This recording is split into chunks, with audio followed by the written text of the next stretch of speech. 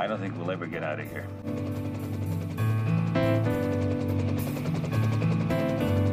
They tattooed our brains with this ugliness, and we'll never get it off.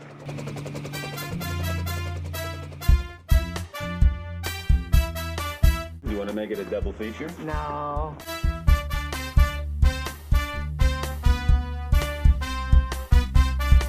You sure you don't want to see my selected shorts? I don't even want to hear your Looney Tunes.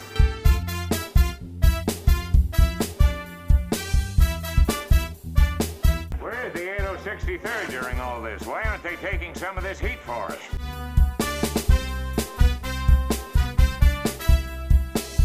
They bugged out, Colonel. Well, eventually they have to disembugue themselves.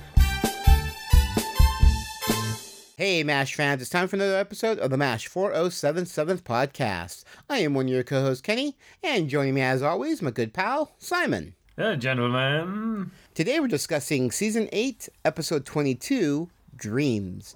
It's the 195th episode overall, directed by Alan Alda, story by Alan Alda and James J. Rubenfire, teleplay by Alan Alda. Originally aired on February 18th, 1980, and the production code is S612. Waltz a little faster, folks.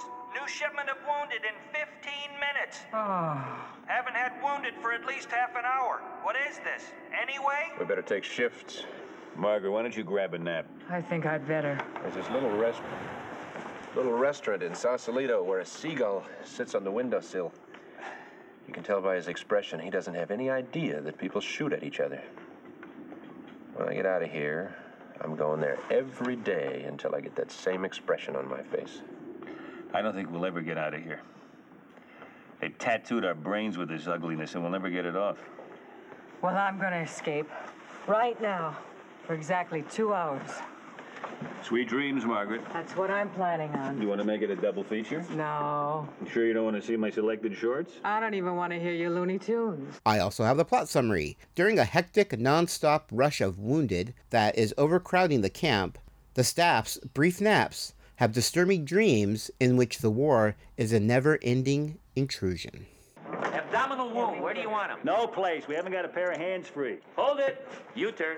Where's the 8063rd during all this? Why aren't they taking some of this heat for us? They bugged out, Colonel. Well, eventually they have to disembugue themselves. Find out where they're bugging to, and we'll send them a few neatly wrapped packages. Meanwhile, call for some ambulances and clear out post-op. We're getting too many customers. I think it's time to take down the sign that says no cover, no minimum. I'll be back before you can say Baba Ganoush. Damn.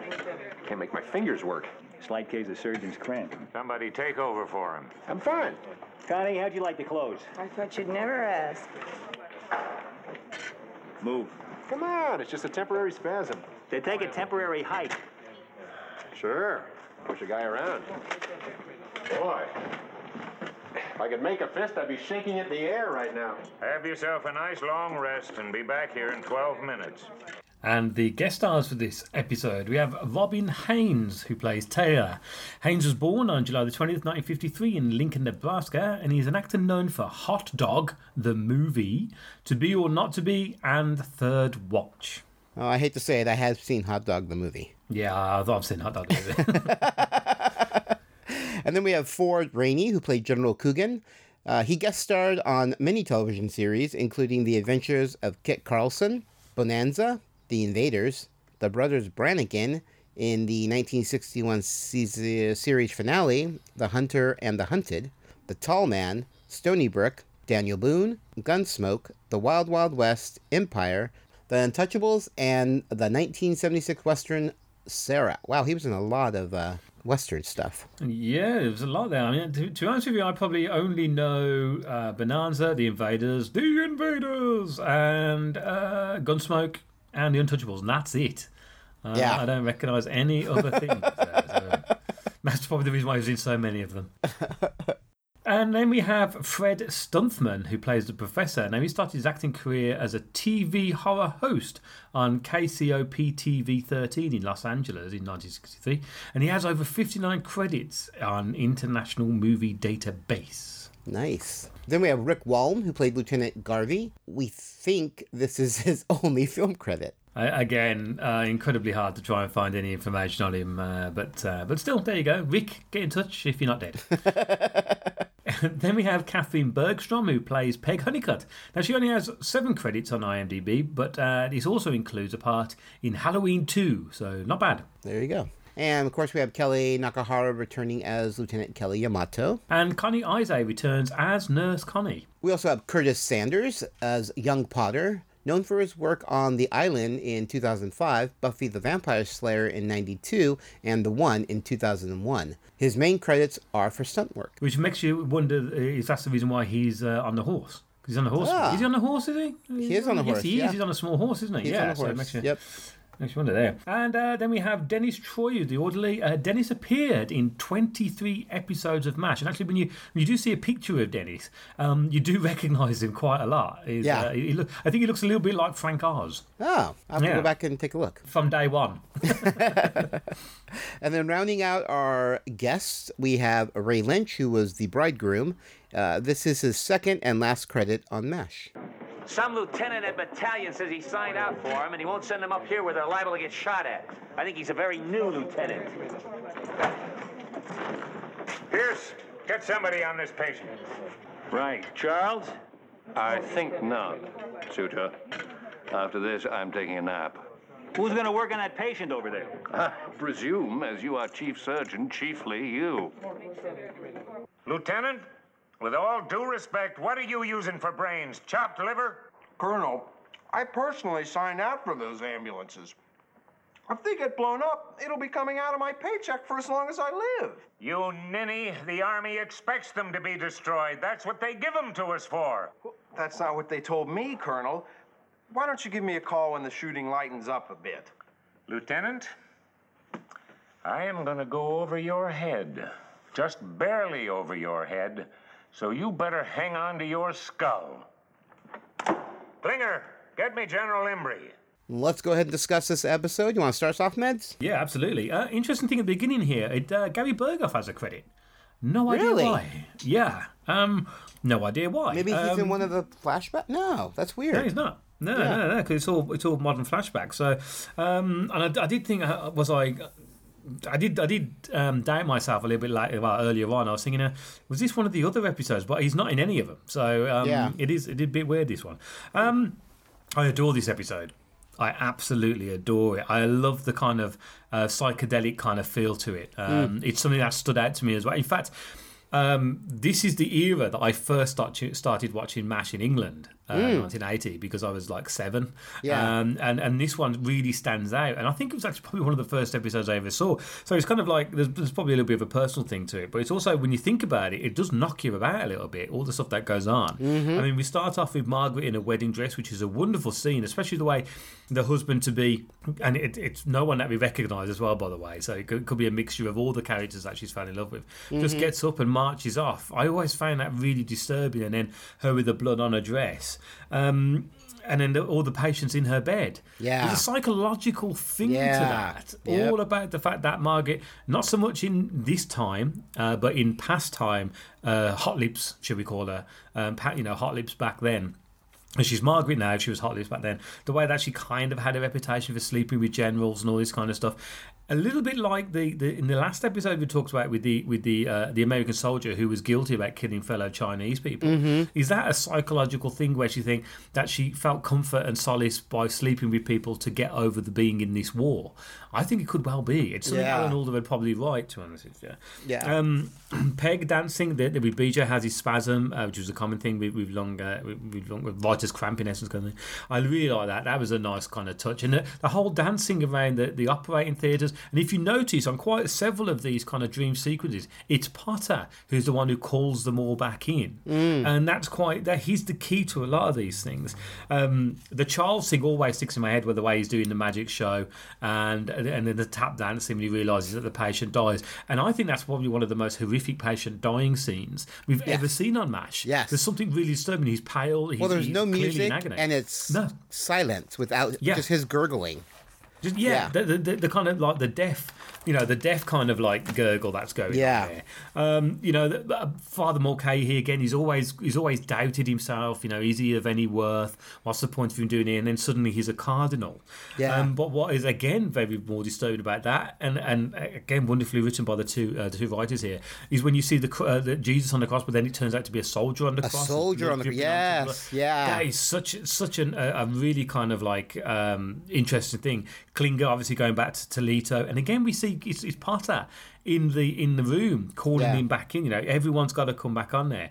And Hawkeye's one, which I'm not too sure about this if it's mentioned in the trivia, but Hawkeye's the only one who speaks in the whole of these dream sequence. It's only Hawkeye's the only one that speaks, and when he takes his arm off, but what is for me really noticeable about this is actually David Ogden Stiers is acting when he's looking at Hawkeye. He's not doing anything. He's just looking at Hawkeye. Yeah. And then when he realises he's the one who's got to take his right arm out, there's such a look of kind of like horror there. Do you know what I mean? Yes. And it's really disturbing. And I like the bit where they all decide to stay and have another coffee because they all know they've had these kind of strange dreams. It's a very common thing, sleep deprivation causing hallucinations and surreal dreams that have real like scenarios going on. Yeah. And I just thought this was a wonderful idea. And I actually gave this 10 out of 10. Wow. Yeah, I know. I just adore the whole thing of there's no comedy really in this. There's and although I adore MASH for its comedy, every now and again I think it's nice to have something that Alan Alda always said he wanted to do from day one. Was make sure you don't forget about the fact that this is war and the fact that all these people, all the nurses, all the orderlies, all the the chaplain, and everybody suffers. And like with Potter when he sees his younger self, although his is just a desperate. He's just almost like a home desperation. The fact that he was so close to getting back home. As we class him as a professional soldier, and this is his job. But no, I just thought it was so good, so psychedelic, and something that sticks in your head and actually bothers you. That's the thing, Yeah. No, I totally agree with you. It's funny Again, this is one of the most prominent episodes I remember as a kid watching. I didn't like it. Oh, right, okay. No, I didn't like it then. Oh, right, yeah. I think I was just too young. And I was, I was probably a little older than you when I saw it. Because in 80, I was 10. So, it was too confusing. I don't think I understood the concepts. I don't think I got it. So always in my mind, I associated this as being one of my least favorite episodes of MASH. Right, I know that I remember the name Dreams. That was a prominent. But watching it again, and I've seen it here and there, but I always turn it off because like, oh, I remember I don't like this episode. Oh, it's that episode again, and I turned it off. But for the podcast, I actually, I have to watch them so I can talk about them. I watched it and I was like, I got so much out of this. Watching it a second time as an adult. Understanding it more, understanding the characters more, especially since we've been doing this podcast, and I feel like I really know the characters well. And you get this little peek into their psyche, of how the war is affecting each one of them. And it has affected every single one of these people. They are damaged. All of them will be damaged, and probably will continue to have these little nightmares here and there about the war.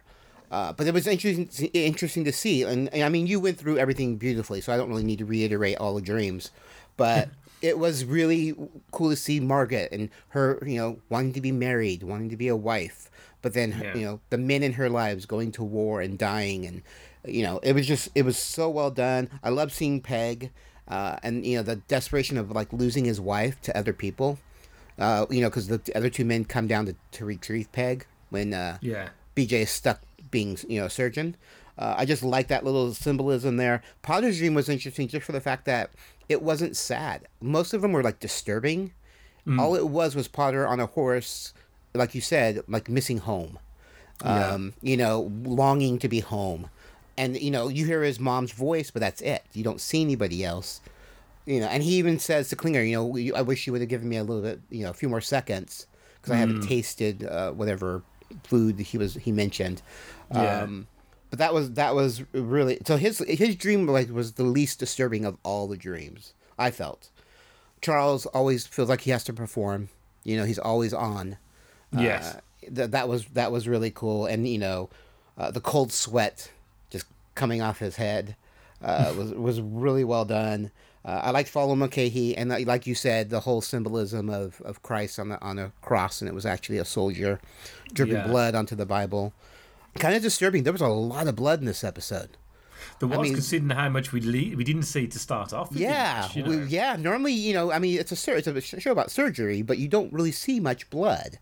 Sometimes it spurts here and there, but there's no laugh track on this either. No, because I always turn the laugh track off. And when I went into the settings, there was it wasn't even there anyway. So it was like, oh, okay. Yeah. I mean, like I think we mentioned earlier that there's very little music in this. And I think that it adds to the ambiance, to the feel of the episode without music. Klinger's dream, him fearing death. That's why he wants out of the army.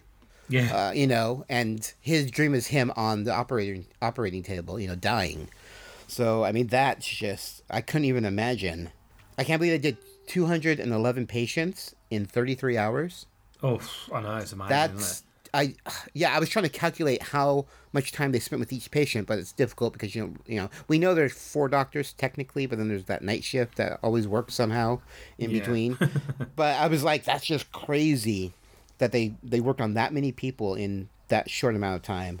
Hawkeye's dream, I think, was the most disturbing, of him taking his arms off and then in a boat by himself. Yeah, that's the scene that always sticks in my head with that's the one that you think of. Legs. Yeah, that's the one you think of when you watch or you hear about this episode, is that one. But yeah, I totally agree. I gave this 8.5 out of 10. Oh, right, okay. Which, like I said, from when I first saw this, I really didn't like it. Yeah. And when I saw it on the list that we had to go and see, I was like, oh, all right, I'll have to watch this one again, But I'm so glad I rewatched it. Because it was so well done. Overall, I really enjoyed this episode, which is really, I'm glad I rewatched it and was able to appreciate it as an adult. Yeah. And really enjoy it. How you feeling, General? I'd feel better if I had a little privacy. Sorry, General. Right now, privacy is anything less than 3 to a bunk. There's no reason these boys have to be crowded together. Why can't you evacuate some of them? Because down at battalion, some yahoo of a first lieutenant won't send us any ambulances. Why the hell not? He says there's a lot of shooting going on, and he doesn't want the ambulances to get hurt. Damn jackass. If I had 30 seconds with that pimple-headed lieutenant, I'd boil his bars for him. Well, I think we can put that through, person to pimple. Lieutenant? Yes, sir. Get Klinger in here. We got a call to make. Right away, sir. Okay, yeah. So I gave it 10. You gave it 8.5.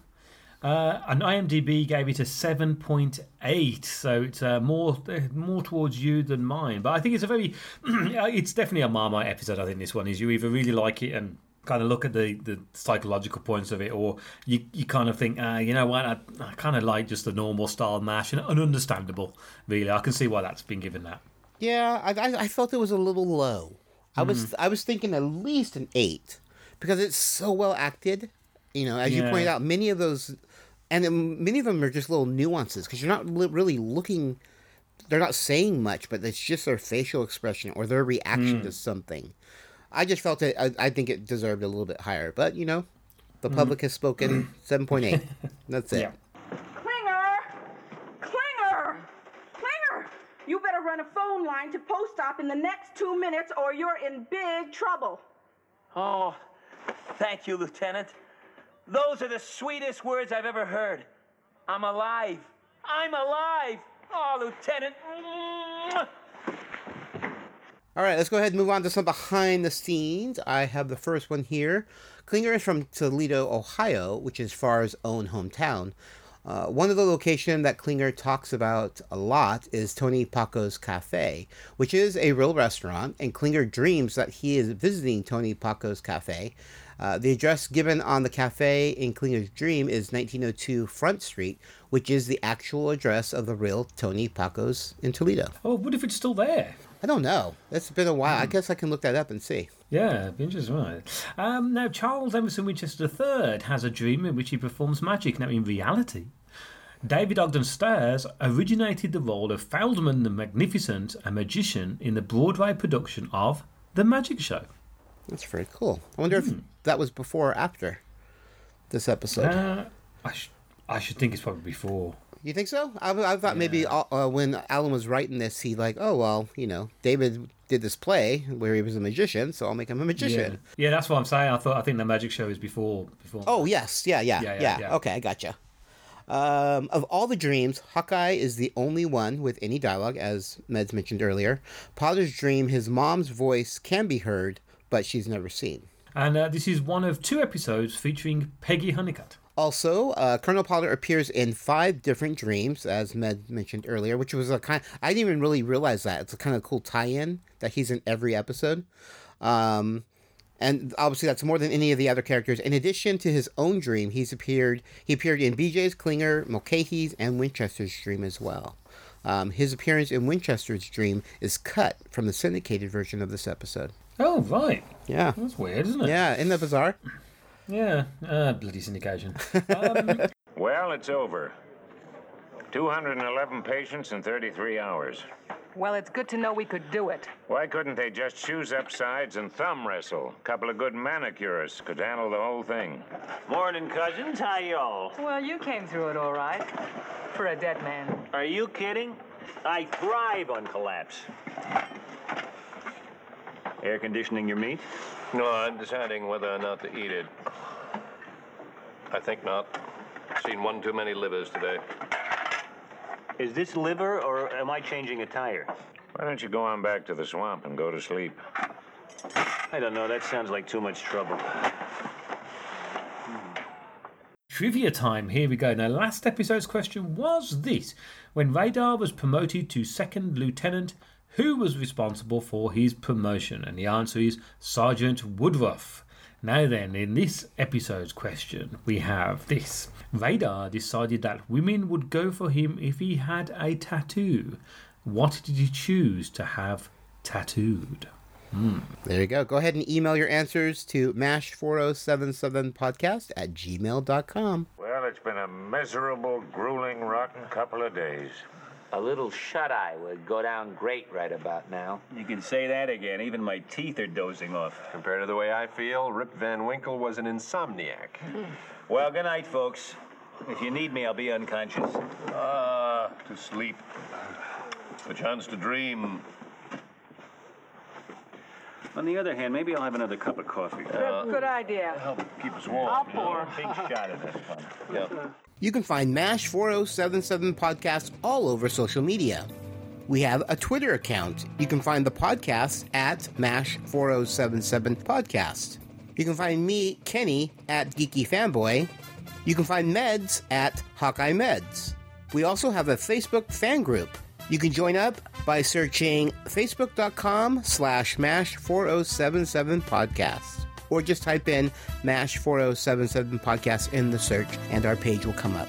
If you have any questions or comments, or you want to answer some of our trivia questions, you can send those emails to mash4077podcast@gmail.com. And if you want to see show notes, or do a direct download or listen to the podcast online, you can go to our main website at mash4077podcast.com. If you are enjoying our podcast, consider making a donation. We have a Patreon account at Patreon, patreon.com/geekyfanboy. All right, that's going to do it for this episode. I'm so happy I revisited this episode because, like I mentioned earlier, it wasn't one of my favorites, and now it's really well made, well done, very enjoyable, and obviously Meds, it's the top of the top for you. Yeah, it's one of my favorites. Yeah. Awesome. Well, I'm Kenny. And I'm Simon. And we'll be seeing ya. Check out the latest podcast to hit this quadrant, The Geek Roundtable. Join hosts as they sit down with fellow geeks to talk, well, geek. Star Wars, Star Trek, cosplay, fantasy, anime, Firefly, even My Little Pony. If it's geeky, we'll discuss it. King Arthur had his roundtable for his knights. And now it's time for us geeks to have ours. Come join in the fun and geek out with the Geek Roundtable. Find us on iTunes by searching The Geek Roundtable. Or visit our website, thegeekroundtable.com.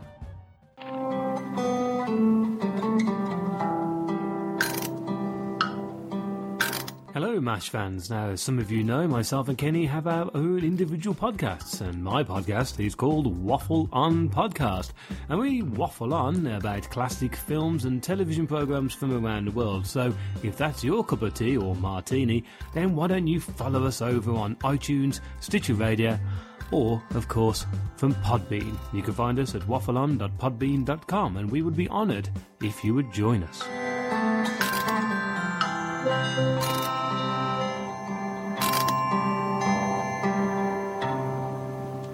MASH 4077 Podcast is a Geeky Fanboy production and has a Creative Commons Attribution, Non-Commercial, No Derivatives, Works 3.0 United States license. All rights reserved.